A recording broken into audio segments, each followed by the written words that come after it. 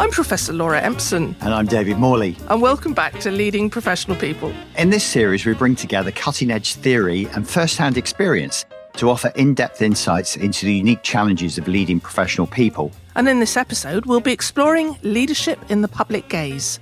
We'll be interviewing someone who's held some of the most demanding and high-profile leadership roles in the UK. Tony Hall, Lord Hall, Baron Hall of Birkenhead. Tony started as a journalist and became head of news at the BBC. He went on to become CEO of the Royal Opera House and was appointed to the House of Lords in 2010. 3 years later, when the Beeb was deeply immersed in crisis, he was brought back to the BBC to become Director General. Alongside his other roles, he's been Deputy Chair of Channel 4, on the board of the London Olympics, and has led various government initiatives. Having led the BBC through several more crises, Tony retired last year to become chair of the National Gallery. Now, shortly after we interviewed Tony for this podcast, he was once again immersed in a crisis involving the BBC, this time involving decisions made at the BBC more than 25 years ago. That controversy prompted him to resign his position at the National Gallery. We're not going to cover that today with Tony, but Tony's clearly experienced some extraordinary highs and lows throughout his long career in some very demanding high-profile roles. We want to find out what leaders of professional organisations can learn from Tony's extraordinary experiences. You know, David, there's some interesting parallels between running the BBC and running a professional service firm. They're both complex organisations full of highly educated, highly motivated, highly opinionated, highly articulate people competing for the same basic resources and believing passionately in the work they do. They generally want to be left alone to do whatever they think is right. And basically, they just want the person in charge to make sure the bills get paid and stay out of their way. Yeah, it does sound like there's a lot of similarities between that and running a big law firm, as I did at A&O. But I think it's not just about creating an environment where your colleagues can do their best work, although obviously that's an essential part of your role. As leader, you're also responsible for the reputation of the organisation. That's really a key responsibility, I think. Making sure your firm is getting in the news for all the right reasons and none of the wrong reasons. You can't always control that, but that should be your goal. And when something does go wrong, I think you just have to accept as leader that sometimes you may have to fall on your sword if that's what's required. You know, at the BBC, you need to manage this complex network of stakeholders, not just the different factions within the organisation, but outside too. You need to be able to withstand the criticism and attacks from politicians, journalists and the public. And you know, Tony received serious death threats when he sacked Jeremy Clarkson from Top Gear. And for a while, he was placed under police protection. Yeah, it's unbelievable. I think it's very hard for people who, if you haven't done a role like that, to really understand the pressures. So the question I think we're asking is, how did Tony rise to the top? And how did he learn to lead these significant organisations very much in the public eye? How did he do it? And given the relentless pressure that these roles always attract, why did he do it?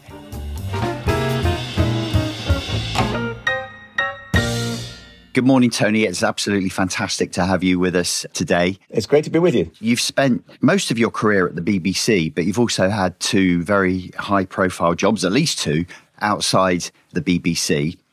So in your experience, you know, thinking about leadership of an organisation where you've been an insider compared to leadership where you came in from the outside, what's different about those two situations? Well, strangely, in the leadership roles I've done, I've always been an outsider. People kind of assumed that when I went back to the BBC during the Savile crisis, that somehow, well, you're really an insider. You know how the place works and all that sort of stuff. You know, you can pull the levers in the signal box.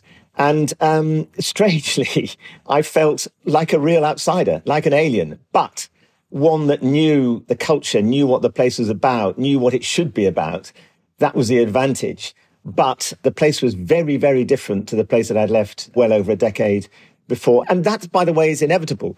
So I suppose I had the advantages. I was lucky in that sense going back to the BBC. I had advantages of knowing how the place would operate from all the time that I'd spent there, but also the advantage of seeing it as an outsider sees it. And I think one of the things that you've got to do when you're leading anything is to both see it as outsiders see it and keep that perspective, which means talking to a lot of people about how they think the organisation is, but also to see it from the inside too. And I was very struck when I went to the Royal Opera House, which had been through 5 chief executives in about 4 years, and being met there by a guy I sadly went to his funeral last week, and said to me, "Hello, boss," in the way that people talk to you when they know a damn sight more than you do.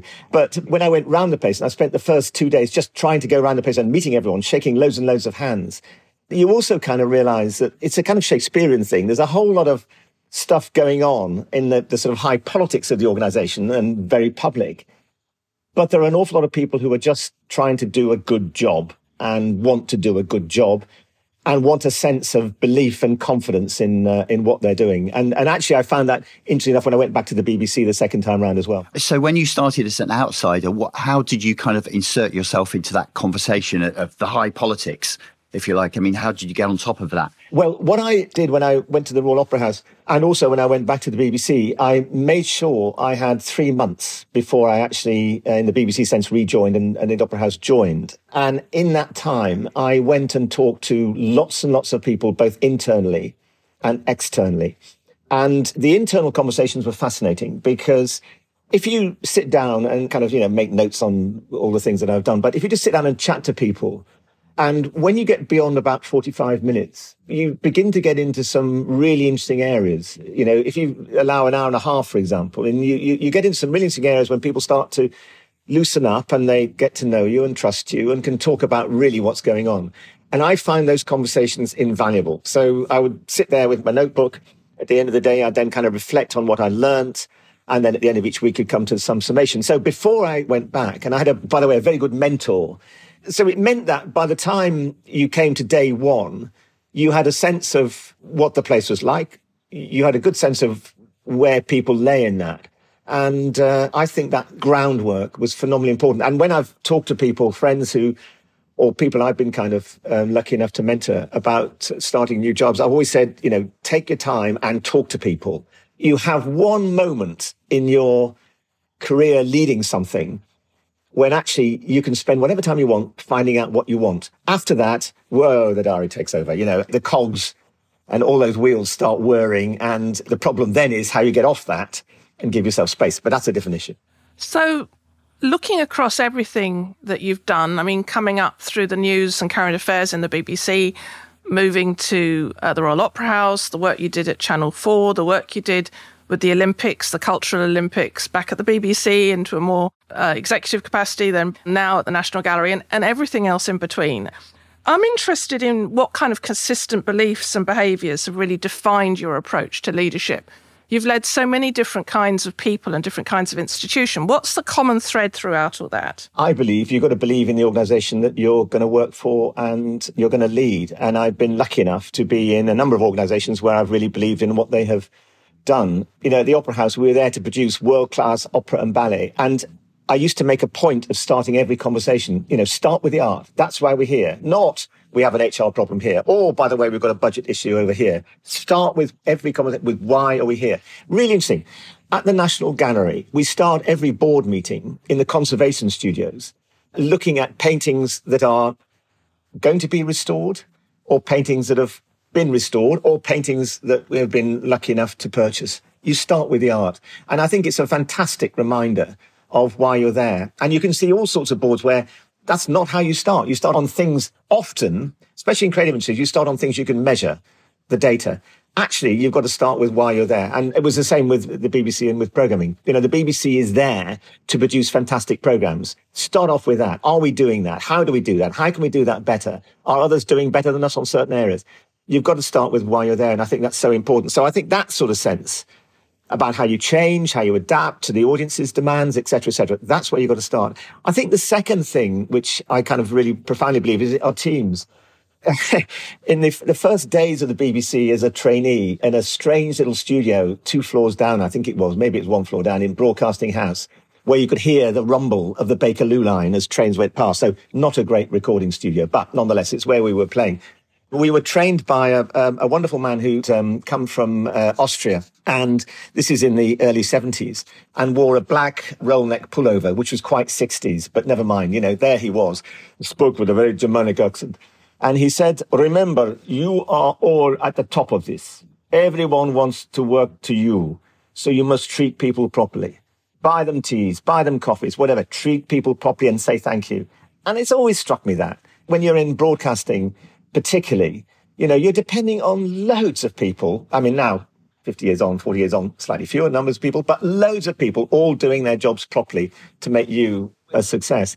And so I believe in teams. I also think, having, led teams as a program maker, seeing how people with different perspectives in those teams is really, really, it's why, for me, diversity is just a no-brainer. You want lots of people who are going to challenge you, lots of people who are going to come up with ideas that you didn't have, who know things that you don't have.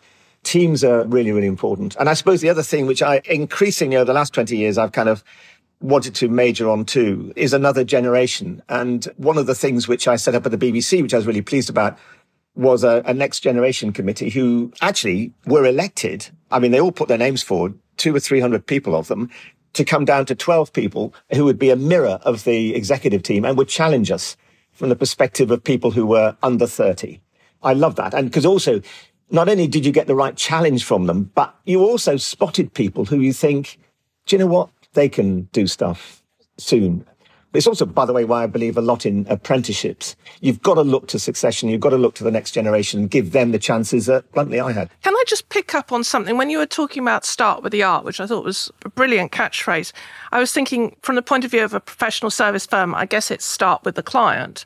But the leaders of professional firms have typically come up through the ranks and they've run, had major client relationships, etc., and they stay in close touch with the clients. When you're moving into something like the Royal Opera House or the National Gallery, you yourself have never been an opera singer or a musician or a ballet dancer or a curator of fine art.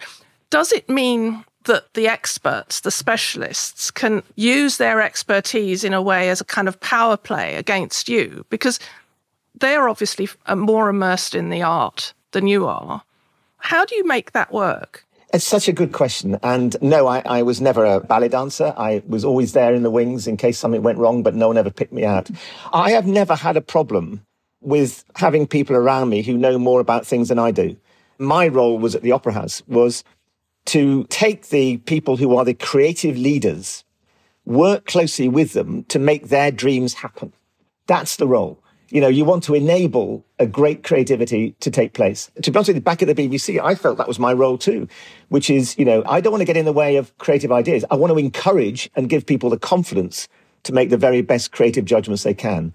Now, occasionally at the Opera House or at the BBC, you had to say, hey, listen, guys, we haven't got the money for that or whatever. But in the end, I think supporting, nurturing, enabling creativity in a creative organisation is what your job is. So in that context, Tony, all the jobs that you've held have involved dealing with multiple stakeholders, very, very different perspectives, from ballerinas to broadcasters, prima donnas to power brokers and politicians, all of whom have had high expectations of you in your capacity as leader and imposed conflicting pressures on you.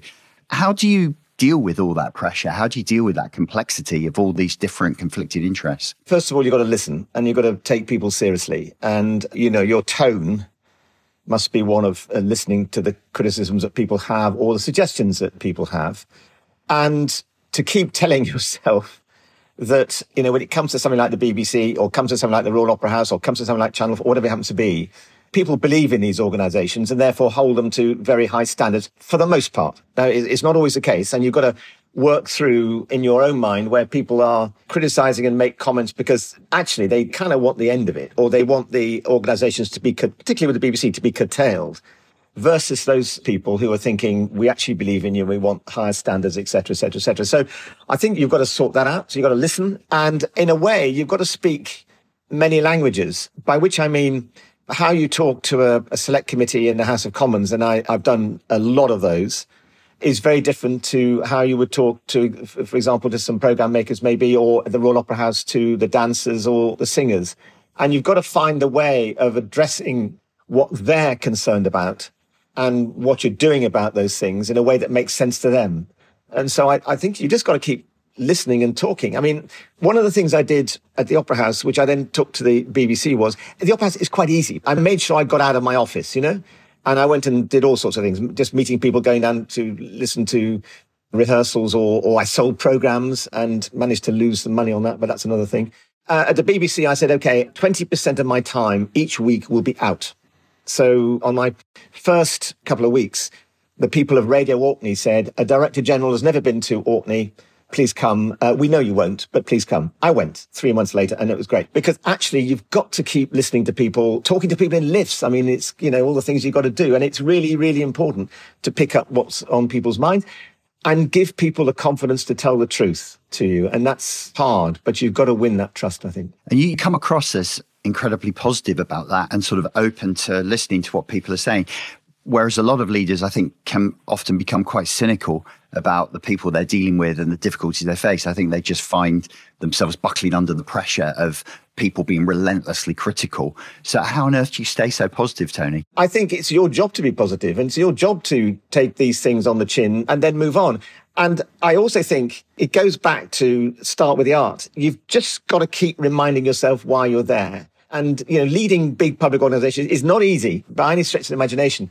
But you've got to remind people why you're there. And for me, it was easy at the Royal Opera House, because if I got pissed off with something, I'd just go downstairs and watch a rehearsal and chat to the people who do it. And then you say, that's why I'm here. Go back and you do all the stuff.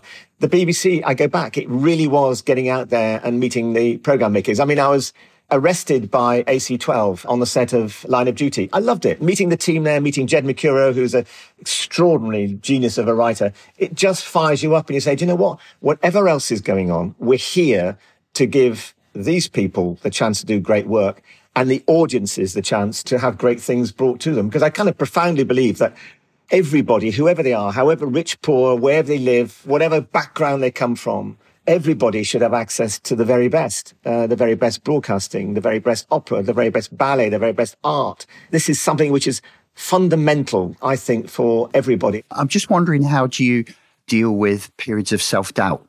How do you deal with a situation where it's not clear what's best? Oh, and the notion that you don't have periods of self-doubt is a nonsense. Of course you do. And I think that comes down to two things. I think one is that you have people around you who can be honest, and people around you as a team who can give you perspective on whatever you're worried about. But in the end, the buck stops with you. And the second thing is hinterland. You've got to have things that you can retreat into. In my case, I mean, thank God, the family is so important to me, my wife and all of that, and opera and ballet and art, culture broadly, but also walking, getting out with friends. These things are important. The other thing is, this sounds maybe a bit naive, but it's amazing when you explain something that you're worried about to somebody, how the solution can often come from that, or it seems diminished. And I think the worst thing is to bottle these things up yourself. I think that's very hard. But this is not easy. And being in the middle of a bout of criticism is not easy at all. I was just remembering, Tony, actually, the first time I met you and spoke to you, I had no idea who you were. You were just sitting opposite me on the train into London. But you had on your lap in front of you the score of an opera. You were reading the libretto as you were listening to it on your headphones. And I just thought, that's interesting and unusual. I'd like to have a chat with that gentleman. But I mean, everyone else was, behind their Financial Times or on their iPads or whatever. And you were commuting into the office, studying, not just listening to, but studying opera. And I think it's an interesting example of what you say about hinterland. I'm sure there were 100 emails that you could have been reading instead. And that's true. And I think just taking time out to work out, are you doing the things that really do give you a sense of, the trouble is we overuse the word well-being, but you know what I mean? That you think, that's why we're here. That's what we're here to do. I have this sort of sense of, am I reading the right things? Am I listening to the right bits of music? Why am I doing, and because there's so much in our lives which are all far too short to enjoy, to understand. And I think it's really important you keep that and that kind of perspective on all these things. Things pass. It's partly my father, I have to say, who was always you can always do better, come on, don't rest on your laurels, you can always do better. So I've always got that awful sense, slightly driven sense that I should be using my time profitably. So hinterland for me, really, really important. But it's interesting, isn't it? Walking, talking with friends, talking with my wife. my kids, things get into perspective. I mean, you come across as a genuinely decent person, but you must have needed to be ruthless on occasion.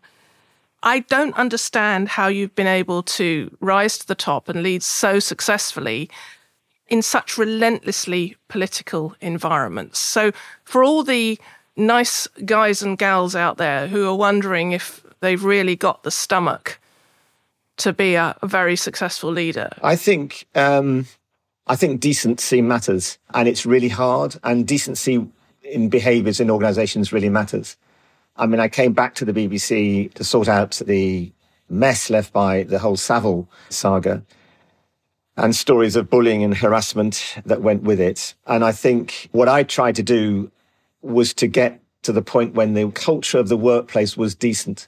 You've got to keep working at that, because I think knowing that your workplace, that you can do of your best, that the culture is going to be a decent culture, I think is important. And I remember, early days in broadcasting, things that you just look back at and you think, God, that's, how could people behave like that to one another? So I think decency is important. I think persistence is important, that you can either run directly at something and, whatever happens, you're just going to keep going. Or you can hit a bump and say, okay, let's just stand back. Now, where do we go? Okay, we'll go that way. Now we'll go forward again. So I think being very clear-minded about what you want to do is really, really important. One of the things that in my last few months at the BBC, I was most pleased with, because basically I had to lead the BBC through COVID and all the changes. And like most other organizations, suddenly you only have 8% of the people at work and the rest at home. And the revolution in the way that people worked was phenomenal. And we did actually in a month what would have taken 5 years and God knows how many consultants to do in a normal work plan. But a colleague and myself, a wonderful guy called Bob Shannon, who was the managing director of the BBC, and myself started off, we better bring everyone together once a week and we'll have a kind of what became a radio phone-in. 12 o'clock every Wednesday, we did a phone-in and people could ring in with questions and whatever. And we got people to talk about what they were doing. We ended up, in fact, with an interview with one of the stars talking about what they were doing with COVID. And we ended up of a population of the BBC, full-time population, there were a lot of other people as well, 20,000. We were getting audiences of 14 to 15,000 people every Wednesday. And it brought the organisation together. And what was interesting about it was we dealt with all sorts of really difficult stuff in a very open way and dealt with criticism and as well as thanking people. And it made me think, gosh, we can be so much more open in our communication with people than most of us who lead organizations think. We both used to love doing this kind of phone in, and you never knew quite where they were going to go and what people would phone in with.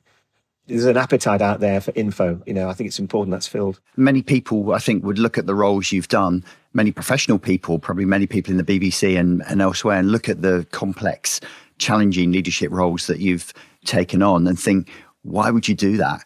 Why on earth would you put yourself in that position where you're under such criticism, under so much pressure, so many people to satisfy and keep happy? Why do you do it? Well, this is a podcast, but I had dark hair when I began and I've now got white hair. So I understand where the question is coming from. Because they're brilliant jobs.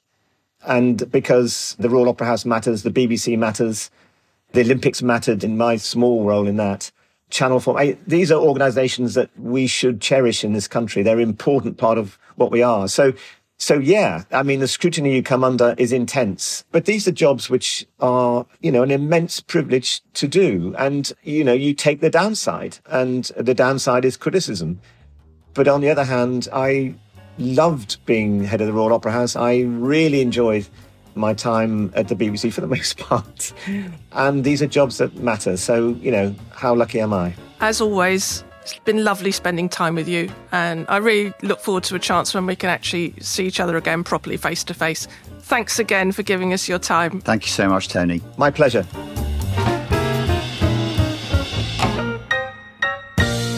So, David, what struck you as most interesting about that interview? Well, he wasn't really at all what I was expecting. He's really held some very big jobs, very much in the public eye.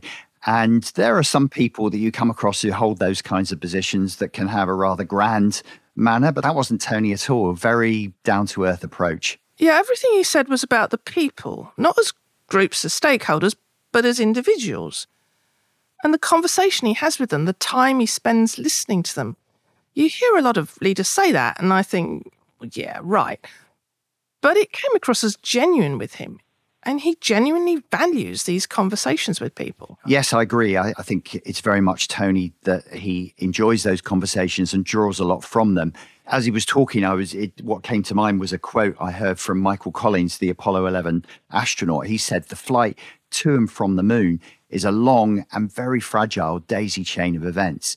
Any one link in that chain breaks, and everything downstream from that is useless." Well, Collins is talking about events, but I guess what you're saying is that Tony really understands how all the people in an organisation make up that daisy chain. Yes, absolutely. Everyone's job depends on everyone else. It's a real team effort to get things done. I thought it was really interesting in the full version of the interview, before we edited it, all the way through, Tony was naming individuals he'd worked with, not to name drop, but to give them credit. He went out of his way to credit other people. Yeah, there are plenty of leaders who spend time so-called communicating with their staff, but it isn't really a proper exchange. They don't take the time to build the trust that's needed to be sure they're being told the truth by their people. I mean, Tony says it takes a 90-minute conversation to get people to really open up. Yes, I agree. Tony comes across very much as someone who genuinely likes people, draws a lot from the conversations he has with people, and probably finds it pretty easy to trust people. I recognise that. I see a bit of that in myself. And you have to accept, I think, that occasionally, if you take that view, you will get burnt. But as a leader, you just can't spend all your time being suspicious of your colleagues. Well, some leaders do. Although I guess you can't really call people like that leaders. They're just people who've managed to get to the top of their organisations. I think it's important that you could trust your own instincts about the people you're working with, your colleagues. You really need to be able to sense who you can and who you can't trust. And, look, from my own perspective, I'm not sure I could lead any other way. And 99% of the time when I look back over my own career, I think I was probably right. But there's 1% when you don't get it right, and they're the ones that tend to cause all the problems. Yeah, what really struck me was the amount of time that Tony spent on just building relationships with people. Giving people so much focus and attention takes a tremendous amount of time and a tremendous amount of silence on your part. And all the time you're listening, there are plenty of other jobs you should be doing. That's true, but I think Tony would say, and I'd agree with this, that this is my job. Bringing people together, driving things forward. It's not about sitting at your desk and designing some grand strategy. It's about working with people to make things happen in the organisation. Yeah, and he understands, though I don't think he'd say it quite like this, that your power as a leader comes from listening. And I think he'd be right, because I believe that when you take the time to listen, to really listen, it provides you with information that you can use to bolster your own argument and drive forward your objectives. So when people used to say to me, "Oh, we can't do that because XYZ won't like it," I'd often be able to say, "But I've spoken to XYZ and actually they do like it." Yeah, I've seen some leaders of professional firms make some disastrous choices about communicating with their stakeholders. I mean, some get so stung by the challenge and criticism they receive from partners that they start focusing on their staff. And this might make them popular with the rank and file, but if they're talking rather than listening to them, then they're really just getting their egos stroked. And then you see leaders who hole up with their professional support staff, their heads of operations, finance and marketing and so on. And they kind of develop a bunker mentality, believing they're the only ones who really understand how to run the firm. Yeah, or leaders sometimes focus so much on the external stakeholders. They're always out of the office schmoozing the clients and politicians, and superficially they seem to be doing a great job for the firm. But they're also using clients to hide from having to engage with their partners. And I've definitely seen that, the desire to hide away from criticism. I've felt it myself sometimes. But when you feel too exposed and in the public eye, I think that's understandable. I personally wouldn't recommend any of those strategies, because these are the times when you need to rely most on your hinterland, as Tony called it, to give you the boost that you need to get back up again in the next morning and keep on having those difficult conversations. You need to be empathetic enough to really engage with your colleagues, but you also need to be resilient enough to be able to withstand that criticism and not take it all to heart. Yeah, but in my experience, some of the people who put themselves forward for leadership roles in professional organisations are neither resilient nor empathetic. They're just thick-skinned and egotistical. Well, of course, you're always going to get people like that. There's always going to be leaders like that. But I think it's also important not to forget that there are plenty of leaders out there in professional service firms who inspire enormous loyalty and respect from their colleagues.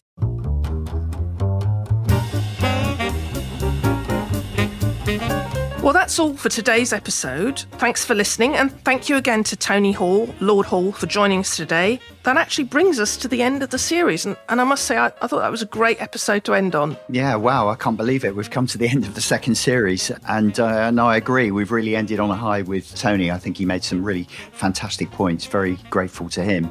But, you can always go back. If you've enjoyed this episode, you can always go back and listen to the 11 previous episodes for the whole of the 2 series that we've recorded together. Laura, it's been a great pleasure. And for me too. Thank you, David. This has been Leading Professional People.